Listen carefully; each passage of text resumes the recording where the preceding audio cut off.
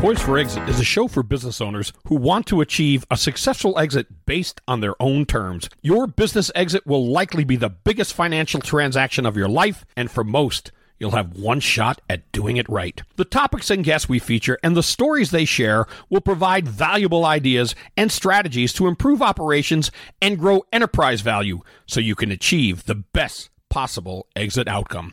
Now here's your host, award-winning certified exit planning advisor, Julie Keys. Welcome, everyone, to Poised for Exit, the Exit Planning Podcast Show.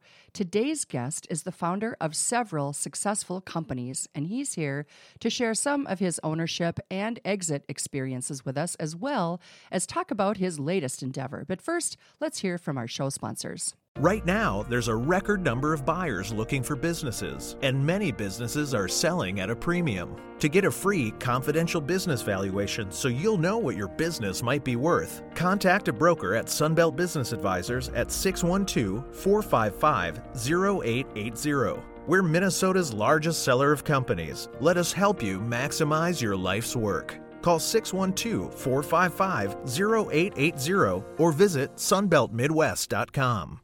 What we see with many businesses is that they've never gotten marketing to work consistently, and the marketing they do doesn't meaningfully impact their bottom line. Data approaches it differently by partnering with clients for long-term, sustainable marketing solutions. They start with a consultative, crawl, walk, run approach that helps you scale your marketing efforts naturally. Data provides marketing for the long-time success of your business, to tell your story in a compelling way, and to make sure the value you bring is apparent to everyone. Go to data.com for more information. That's DAYTA.com. TrustPoint will design and manage a 401k plan that fits your company's needs. They handle everything, from record keeping and investments to employee education and ongoing administration. And they take on the highest level of fiduciary responsibility to ensure your 401k plan is compliant. You already have plenty to keep you up at night. Your 401k plan should not be one of them. Visit TrustPointInc.com for more details. For business owners, it can be overwhelming to start planning a transition or exit strategy, but it's so important to avoid unwanted outcomes and unexpected tax bills. The CPAs at JAK, John A. Knutson & Company, can guide you and help make sense of the numbers. Our firm was established over 90 years ago, and we've assisted countless companies with ownership transitions. Leaving your business is a process that takes time. So contact us today to discuss your situation. Visit our website at jakcpa.com. That's jakcpa.com. Hey, everybody, we're here today with Gordy Meyer, the CEO of one of our esteemed sponsors here at Poised for Exit, Data, a marketing firm that specializes in fractional services for business. Gordy, welcome to Poised for Exit. Thanks, Julie. Good to be here. It's really good to have you here. There's a lot that we can talk about. You've had many, many entrepreneurial experiences. We're going to unpack some of that here in the show today. When we think about like how you got your start, what was it that first drew you to becoming an entrepreneur in the first place? As far as I can remember, even as a kid, I always wanted to be one. I did a paper route. I was, doing my own lawn business. Oh. So it started early. It's kind of, and as soon as I started at Fingerhut Companies out of college, Fingerhut was direct mail marketing company. Yeah. Mm-hmm. And the fortune that me working there is, one, I'm pretty analytical, just, my aptitude, but that business was the leader in using data for making business decisions, way ahead of all the banks. So I spent 10 years learning, because they'd take massive amounts of data and decide who to market to, who should they approve. Fingerhut, by the way, was a bank in essence, because it lended credit to everybody. Okay. I guess I never thought of it that way. Yeah. I just knew they grew to be huge. Yeah, and it was all sold on credit. And so they were basically underwriting. So you had to be a good marketer, you had to make credit decisions, collections as well. And so I learned a lot from that, but throughout it all, I always wanted to start something. And spending 10 years there was quite, I'm amazed I lasted that long, but it was good. It was a good run. And then I started a business called RiskWise which got into using data and predictive analytics to help businesses make decisions. And typically those decisions were application fraud or payment fraud or who to market to.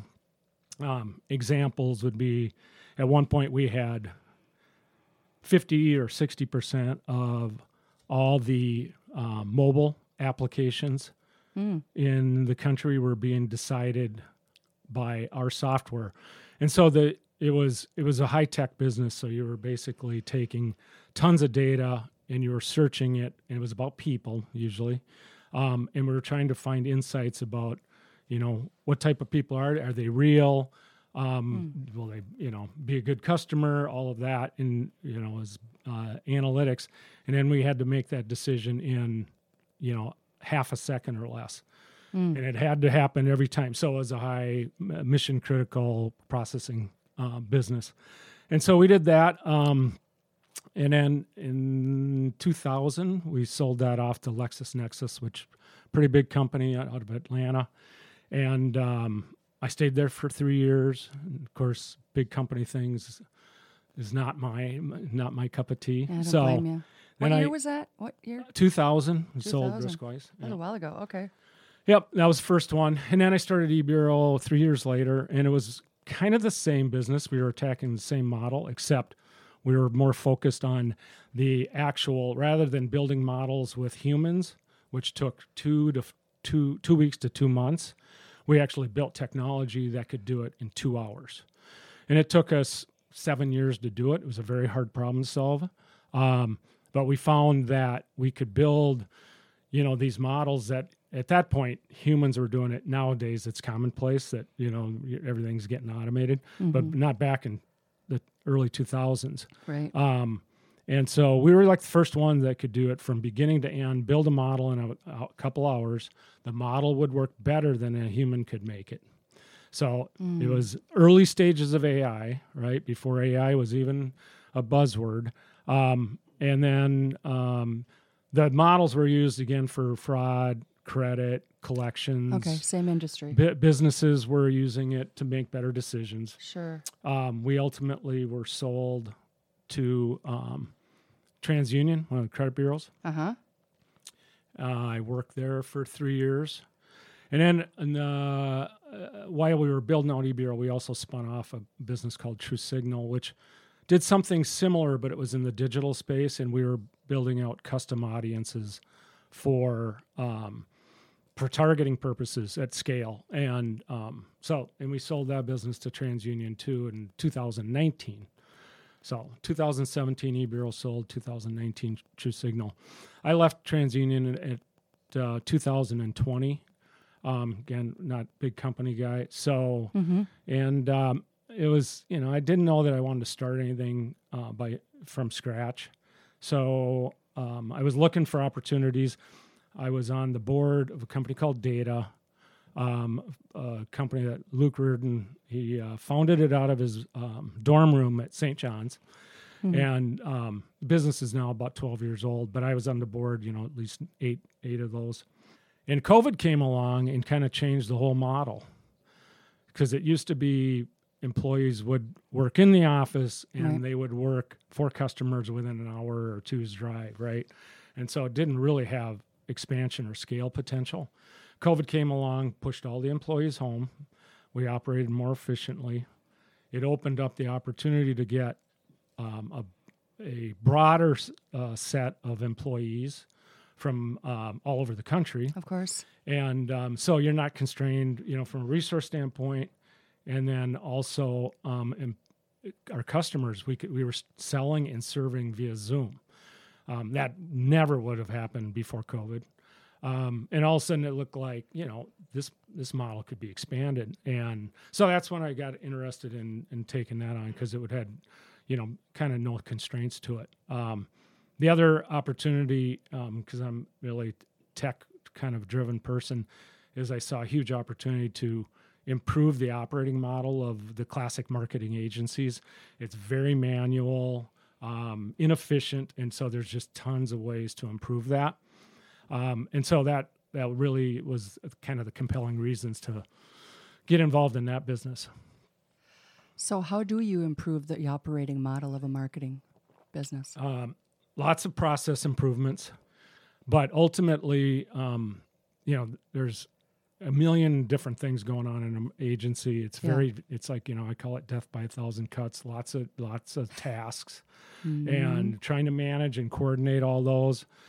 And so you're operating in lots of different platforms, it's Google, it's Facebook, you're doing offline stuff, and none of them come together, right? Right. And so people use spreadsheets, they use, Slideware, they use Docs, and they basically manually assemble and, combine all that stuff, and it just takes time. And of course, it's writ with error. And so we're bringing all of that together in one unified, centralized system that we call Daylight.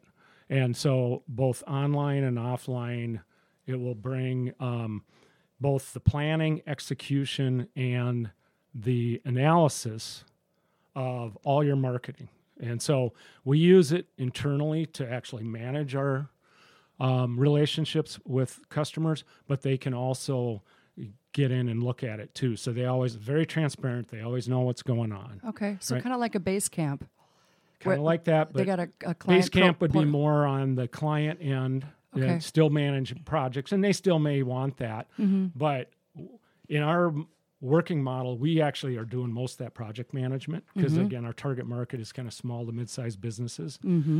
But some use they might have another agency, or they do some of the stuff internally, and they're just letting us do some of it, right?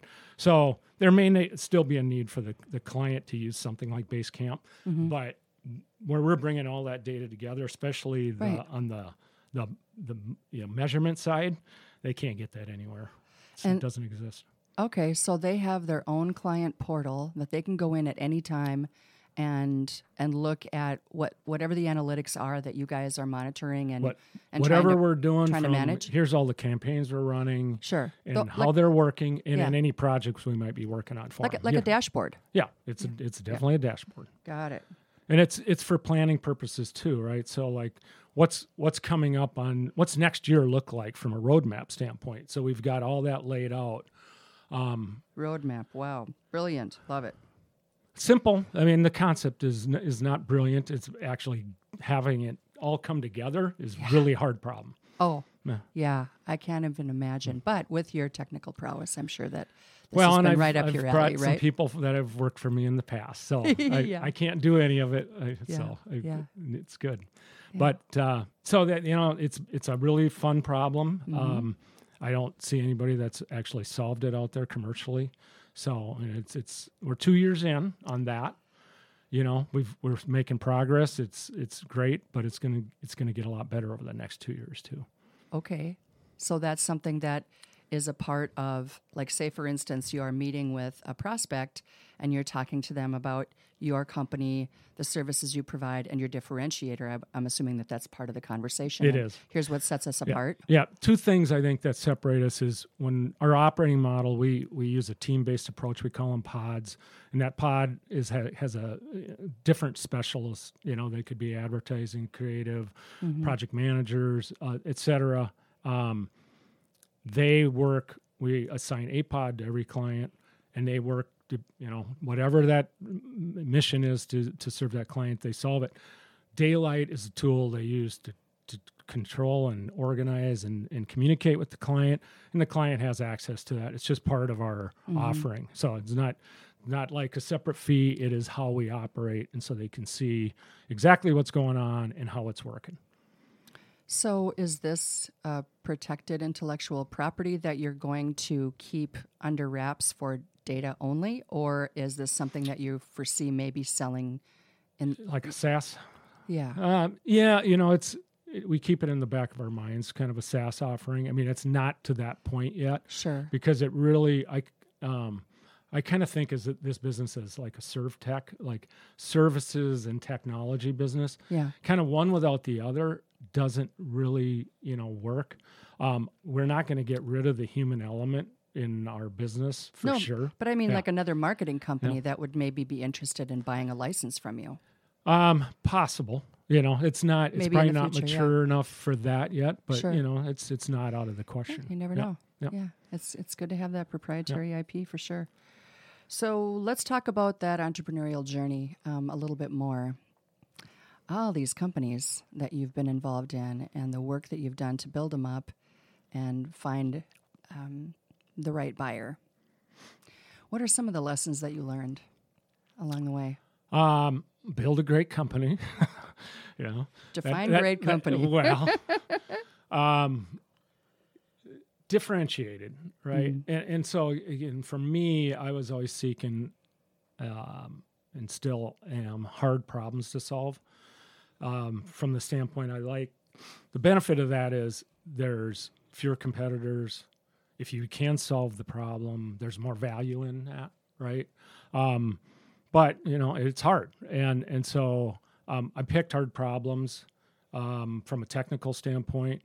I had the right people to help solve them. And so that was the key.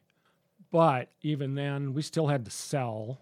So you got to build out a business development team, a brand, and everything else, like any business, right, to show that what you have actually works and people are using it in the marketplace.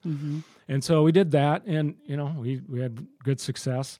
And ultimately, how we got buyers interested, it varied. In the first one, we literally sold, not got bought, but we sold our business to LexisNexis. We basically instructed them or gave them advice that they should buy this and start a new division in their company because they were in public records and law stuff. Yes. But they weren't in risk management. We were a risk management business. Sure. And they bought it. They liked the idea. It's great advice. They bought it, and they paid a decent number for it, but that business was gold. It was a great business, and then they started strapping on other businesses with that, and now it's over $1 billion business in their risk management group. So it was kind of the genesis of that whole risk management sector of LexisNexis. But that one we sold, and in the other cases, eBureau, we hired a banker. We went through, the classic banking, who's on the list. They have a list that they thought were interested in our business. We had a list. They went out and started talking to them and having warm conversations and finding out who might have an interest. We put a memorandum together, classic sale. They went out and pitched that. We had like 6 companies that were interested. We went and did pitches to them. Ultimately, we got 3 bids. And, you pick who you want. But was that when you were buying or when you were selling? That was when we were selling. Okay. That was eBureau. Okay. Yeah. When you were buying, because you bought too. You bought some businesses? Small ones. Sure. Yeah. Okay. So for the listeners out there, a lot of business owners listening, what kind of advice would you give them as an experienced buyer of a business? What are some of the things that you think maybe when you were looking and you were vetting out opportunities, were there common issues that you noticed that were kind of deal breakers that, you mean that disqualified or? Yeah, or just kind of caused you to go pause, maybe 2 or 3 things that are Yeah, more we common. were, in the cases where we did acquire things, we were looking for something very particular. So it was either a gap in our service. So that was a big part of it. Sure. And they were in the scope of things relatively small, a few $1 million kind of revenue generating companies. So they weren't huge capital investments. Small teams, they were probably like 15 people, right? So it wasn't. But we were looking for, in our case, a particular hole to fill, a gap in what we had. And it was, in that case, on the RiskWise side, it was a consulting, kind of fraud consulting service that we acquired. Oh, interesting. Yeah, a consulting business. Imagine that. Yeah, They're good have, ones. They do have value. So, okay, major lessons. What are some of the things that you've learned along the way in selling and buying and being an entrepreneur that you would think would be notable? I think, what I've already said, like for me, the picking a problem that is the tough problems. Not commodity, right? I mean, that's not interesting. Sure. Not everybody gets to choose, but if you can, pick one that's hard. Pick one that you like and the things you like to do, because you may be doing it a long time. I know. I just had this conversation with a client today. And, and the other thing is, if you love it, if you have passion about it, you're going to be better at it, right? Naturally. Enjoy the journey, because it's hard. I mean, you got to be resilient, the ups and downs of running a business. I used to wear it on my sleeve more. Now I just kind of enjoy it, and if you don't understand the bad side, you don't know what the good side feels like either. Right. Very true. So things bother you less. Yeah. And you just learn to level it out. Right. And I always say the good days aren't as good as they seem, and the bad days aren't as bad as they seem. Yeah. And so just, get over it, move on to the next day. You make it happen. But. Exactly. Good point. So, as we talk about the future for data, first of all, I wanted to ask you really quick. You were on the board for 8 years. Did you know Luke? I did. Okay. Yeah. All right. So that's how that all worked out, and it seems like it's been he a really great.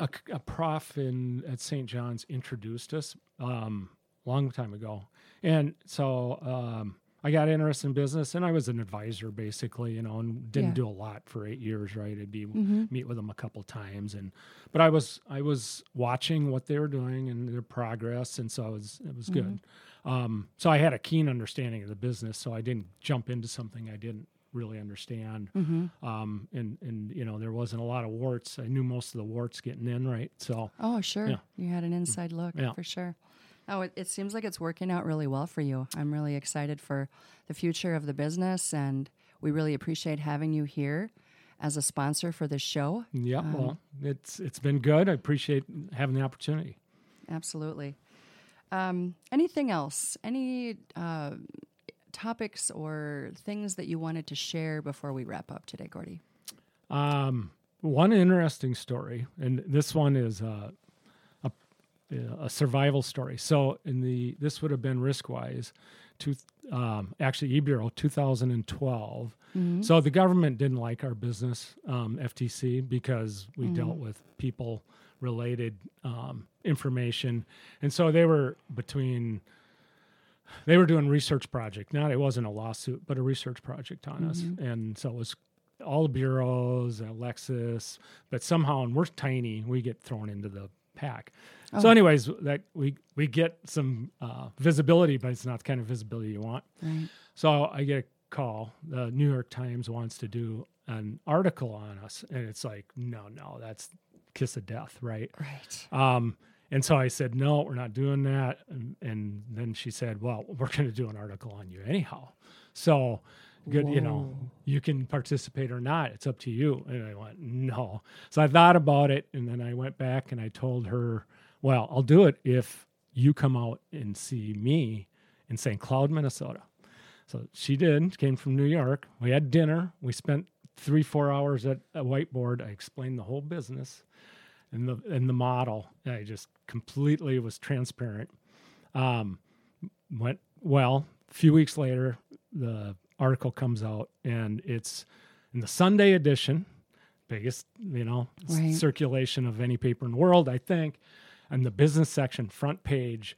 And so they told me it was coming out. So I mean, my board, everybody, we're freaking out, because this could be career ending. This could be the end of the business, right? Right. Depending on how they profile that. Oh yeah. And so the electronic edition comes out like at 2 a.m. So I stayed up that night, because I'm just like, I'm crazy. Oh my God. And I look at it, and it was super fair, right? I mean, it was super fair. Imagine that. Yeah. And I got calls the next day that you wouldn't believe. People are going, I've never seen anybody be on the cover of the business section and not going to jail, right? Right. And so it was really interesting. I mean, you can still get it, but it was a huge article. It was like 2.5 pages of the business section. Pictures, they sent out a photographer, everything. Anyways, the moral of that story is, I mean, I wanted to run, but I ultimately turned around and just brought her in, and we dealt with it and took it head on. And had I not done that, it would have been a completely different result. It'd have been a bad blemish, bad image on the company. So, anyways, I think there's a lesson learned in that, is embrace some of that stuff, and as ugly as it feels, but it turned out all right. But pretty interesting. Very interesting. That's an amazing story. It could have gone so much differently, right? Especially if you wouldn't have participated, they probably would have spun it in a way They would absolutely would have spun it in the way they wanted, because they were very transparent against those kinds of businesses, right? So there was a history of that. But anyways, that's the one thing I was so nervous, for weeks waiting for that article to come out. Our board was on pins and needles, waiting for it. I bet. Because it was like, well, here goes our whole investment right up in flames with one article, right? Yeah. So lessons learned. But a good outcome. Yeah. Very good outcome. Awesome. Gordy, thank you so much. All right. Thanks, Julie. This has been great. Yeah, I really appreciate it. For our listeners, I'm sure that you've enjoyed this episode of Poised for Exit. You know where you can find all the rest of our episodes. We really appreciate you sharing and subscribing and following and listening, and we hope you can join us again next time.